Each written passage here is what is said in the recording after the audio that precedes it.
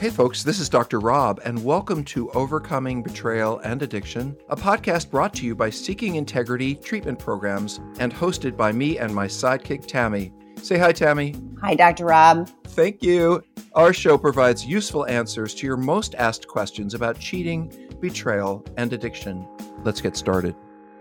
Okay, so the next question, is it common for sex addicts to say that the feelings they had for a affair partner are no different than the feelings they have for their spouse when they fell in love with her? Is it also common for the addict to feel as if nobody has ever made them feel like the affair partner?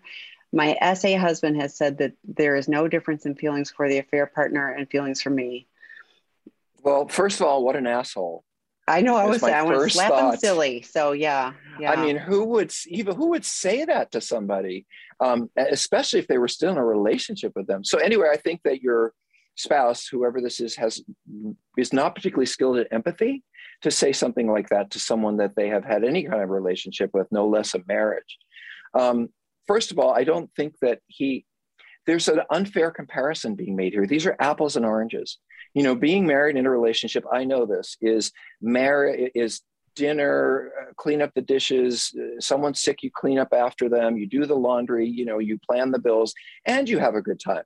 And that's or not a good time. And that's a relationship where you have a long-term commitment. An affair is hotels and dinners and secret chats and illicit sex, meaning that no one knows about it. Mm-hmm. And you don't have to carry the burdens of sharing money, sharing responsibilities, so you can't compare these things. And for your spouse to be comparing them tells me that he has no idea or she has no idea what love is. Because falling in love and the intensity, and that's what you do with affair partners. It's new and exciting over and over and over again. But who would want to be with that person whose butt looks the same way it did 12 years ago? You have to find new ways of loving when you're in a long-term relationship. And it can't be that, wow, everything's exciting and wonderful. That's the first year, or it's having an affair, but that's not real. So that's certainly not what he's going to find in a long-term relationship. So Tammy, thoughts? Well, yeah, same thing. I was like, really lack of any kind of emotional intelligence with that. But I also was thinking, like, you don't know how many people call that are the former affair partner. So this keeps happening. It's not like, oh, that affair partner is going to be so special and they're going to be the ones that, because then it happens again. So, the problem is him. This is one of those where I don't know if he's trying to get help.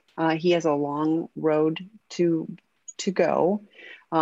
You're being kind, Tammy. I'm being. This is someone who should be in our treatment center. Yes. This is the kind of guy who comes in and says, I've got a problem. And I say, what's the problem? They said, well, it's this one or that one. And I don't know. And of course, the problem is them. It's neither one of you, on some level. So this is a real treatment candidate, someone who should get their butt and do the work, because this person's going to destroy. If they want to be with you or you have kids together, whatever, that's just going to go. This cannot be the way that you're being treated. So I've said what I need to say. Yeah. And we do, by the way, alternative is a divorce attorney. So, and I say that kind of tongue in cheek, but I don't, because, that's not fair to you. This is so not fair to you. On any level, oh, well, the affair partner, I love you both equally. No. So. And I want to add to that, I'm like being very direct here. I've run treatment centers for almost 30 years. I have seen so many relationships and families saved because of the depth of that work. We run a treatment center here in California, really, called Seeking Integrity. And I think we're doing some of the best work at the most affordable prices in the country. And if you can get here, if you put it on your credit card, if you can borrow it from your mom, if you're in trouble, we will help you. And if you want to save that relationship, we're all over that. And I just want to say that aloud, because if one person comes to treatment, then the other 72 of you get all this other work that we do free.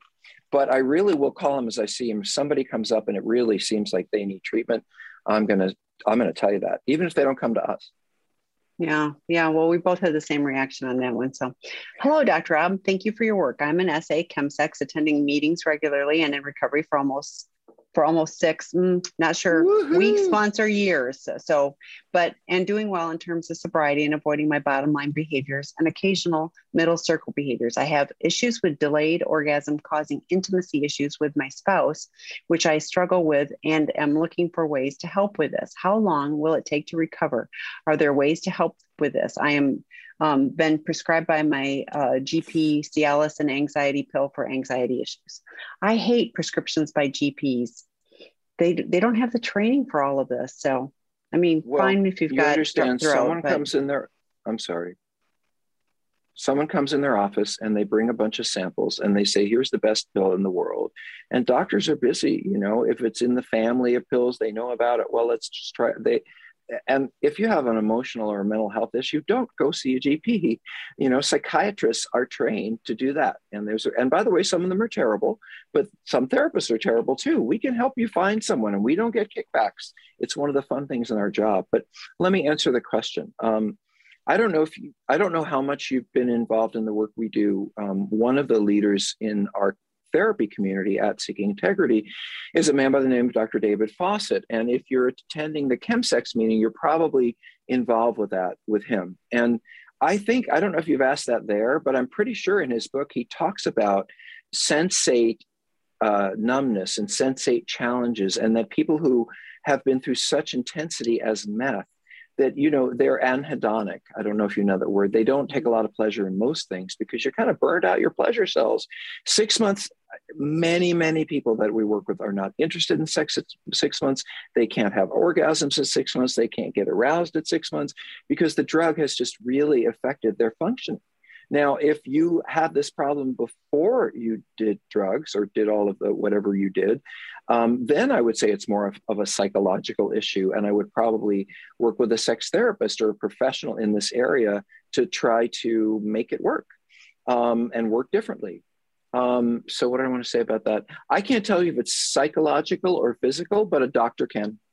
And by the way, when anyone comes to a treatment center or therapy, this is how I'm trained, and I think every good therapist, we always rule out the physical. It's, you know, if it is the physical and I miss that, you can see me for 5 years and I haven't helped you. So absolutely, if you were to come to see me, I would ask you to please go to a urologist if you're a man, a gynecologist if you're a woman, and get yourself checked out. And it's embarrassing and it's uncomfortable to talk about, but this is their job. And then if you're checked out fully, you know, then we would talk about the psychological.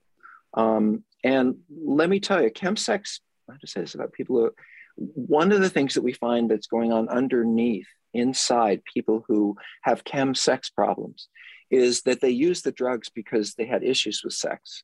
And that's why they went together. And it was easier to have the sex and not hate themselves if they got high, or it was easier to follow through on the sex if they got high.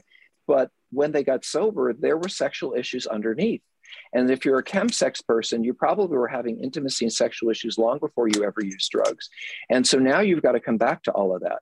And I can say one more thing. I hear a lot of, when I was using, I used to have tons and tons of sex. I couldn't believe, when I got sober, I didn't really want to have sex at all. And really, those are two ends of the same thing on some level, which is you're avoiding something when you're using, and you're avoiding something when you avoid it altogether. So I think you have a lot of questions to ask yourself and ask professionals related to what I'm seeing here. And yes, Cialis and anxiety pills are not going to help you, I don't think. Tammy? Well, my thought was you're focusing on orgasm. And if you change the focus to being together, you know, sensate focused therapy, you know, where, you know, it's massaging feet or whatever. Bill and Ginger Burkaw, Dr. Rob mentioned them earlier. They did a podcast with Dr. Rob, which I've put the link in the chat, but that is, they do sexual reintegration. And I think I think with so much of things, you know, I'm a runner is mostly psychological. It's all up here. Your body will follow.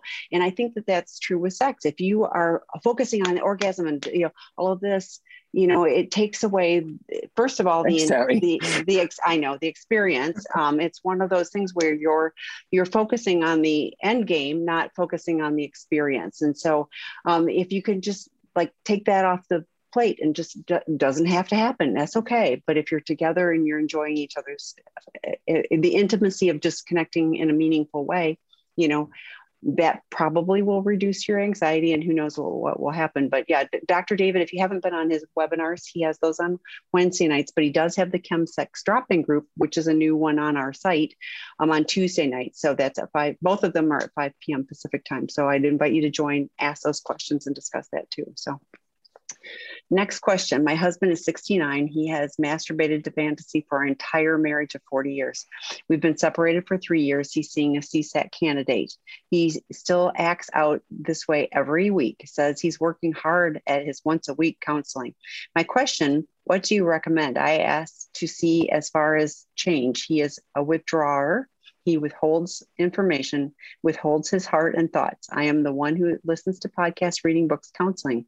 I do IFS, internal family systems. We have new drop-in groups for both men, and the partners group had 19 people for the first week last Wednesday. So join those.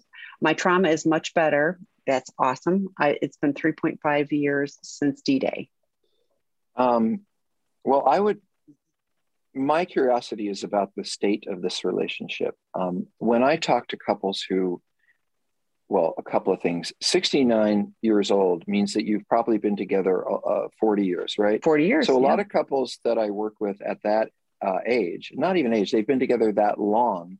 They don't want to tear up their life at 70. They don't want to start all over again. And so, the idea of divorce and not getting back together and all that kind of stuff is very, very difficult if you've been in a long-term relationship that long. Some people just say, we'll just figure it out. We've been together all this time, but you're already separated. And there are two things I see as a therapist in here that I just want to call out because they're where my eyes go in terms of the feelings. I saw, we've been separated 3 years. And then I saw, my trauma is much better. And I'm thinking, you don't really want to be with him. If you wanted to be with him, or he really wanted to be with you, it wouldn't have been 3 years. And you're telling me that you also, what is it? We've been separated. I love this. We've been separated 3 years. My trauma has been much better in the last 3.5 years. I don't know, but it tells me that maybe this relationship has caused a lot of pain that you weren't aware of, has brought up a lot of issues in the past that kept you really stuck, not to mention the trauma of the acting out and all that. But what I always pay attention to is separated 3 years. That's not a couple that's moving toward each other. And sometimes I want to say this as a general thing as a therapist. It's not unusual when we talk about this in therapy school for a couple to come to us and one of them wants to split up, but neither one is really able to say it. So they come to therapy in order to be able to let it out and actually say it.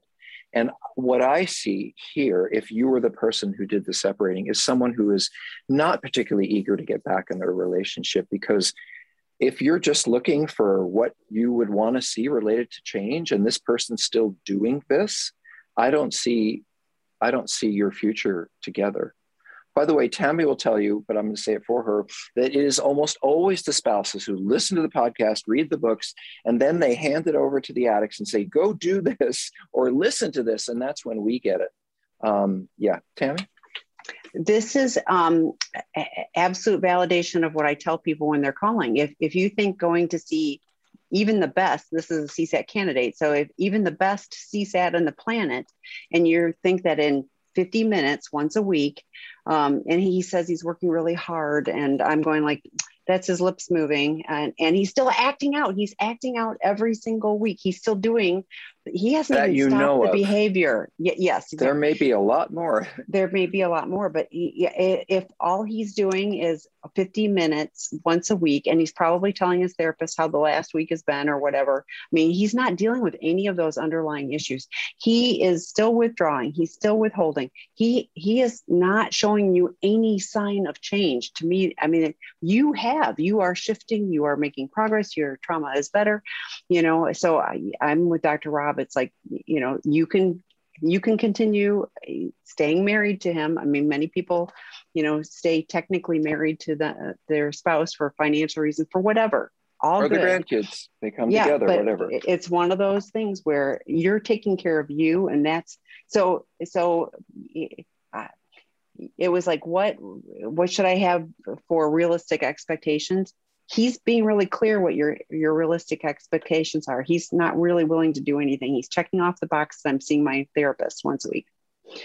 Big deal. So sorry, but good for you for taking care of you.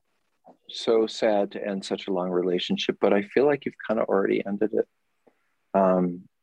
Yeah, we got another one. We got so many questions. Oh, we've got a bunch. Yeah. So I'm an SA who just started in recovery close to a month ago. I have a sponsor, a therapist, and have been attending 12-step meetings every day since the precipitating event. My betrayed partner has expressed a strong desire for me to participate in men-only 12-step groups. I'd like to, but they are harder to come by. How important is it that I stay exclusively men-only groups? The 12-step groups I've participated in have been attended by men and women who have good boundaries, no shenanigans. Well, I wrote a book about this question called Out of the Doghouse, a relationship saving guide for men caught cheating, because this is such a classic, no offense to the person who wrote it, such a classic error for a sex addict to make, in my opinion, which is your spouse, you just started recovery a month ago. Okay, so you're brand new at all of this and you're doing the work. You're seeing a therapist and you're going to meetings, and that's all really fantastic. But what you don't understand is you don't have any rights in your relationship anymore to say no. If you want this relationship to continue or work, whatever your spouse wants you to go to men's groups, yes, ma'am, I'm going to go to men's groups. Or if it's a man, yes, sir, I'm going to men's groups. At this point in a month, you need to do what makes your partner feel reassured, what makes them feel safe and comfortable. And if they say, I just don't want you to be in those meetings with women, I guess you're straight, don't. Because what are you saying? Well, it's a little more difficult and it doesn't really meet my schedule. I'm sorry, but your relationship is on the line. And and besides, what is your partner going to feel like if you push back in any way about wanting to be in those rooms where there are women? I don't think your spouse is going to take that well, no matter how you frame it. So what I see here is a lack of humility in someone who really shouldn't be asking these questions. Like, how can I get what I want? But more, how can I find a way to heal my relationship and put my spouse first above what I want? That's a good start. Great and I was thinking, in addition, because they're harder to find, but you can find them. All the drop-in groups that we have on sexandrelationshiphealing.com are gender specific. So we have men's drop-in groups. There was one this morning. There will be another Thursday morning, another with Troy Love that I mentioned on Friday morning. And then there's one Sunday night with Jonah Anderson, who does some of our work groups, the Sex Addiction 101 level 1 work groups for us. So all of these people are there to make a safe space. Same with the betrayed partners. There's a safe person there to hold the space for those groups. So there are men only groups. Those are not 12-step specifically. So yes, doing your 12-step work, having your sponsor, et cetera, great. But I think if you are diligent, you can find the right group. So, but yeah, go ahead. No, I want to refer back to what you just said, which is we set up a whole world, a community for people to go for recovery, for partnerships. It's all free. My point is that it never even occurred to me to do a gender mixed group. Never even occurred to Tammy, like, let's see if we can, unless it's a couples group where spouses and their partners are together, or married folks. But I would never put together a mix. Now people go to them, they get a lot, but I know for me the distractions would be so profound. Maybe not for me in that group, but I know, for example, I've had so many men say, well, I was sitting right across this woman. I couldn't focus on the meeting. I just kept looking at her. It's like they went into a bar, it's not their fault, so to speak, but everyone's opening up emotionally. And there is the source of what they act out with across the room. By the way, the answer to that is find a different seat. So you're not staring at the person who turns you on, but a better answer is don't go to meetings where those people are hanging out. I think we got that one. Okay. So the next question is what does ready for couples therapy look like? I'm trying to find that. I answered a couple things by typing, so it's up. Yeah, it's the red one. Okay, I can give my answer. I think Tammy is just as good at these particular questions as I would be, but so there needs to be sobriety. There needs to have been disclosure where one partner knows everything, or the partners or there's no more secrets. Each of you need to have some kind of external support Because couples, I've seen someone, well, I have an addiction therapist. Well, I'll just see this person for a couple. You have to have your own people.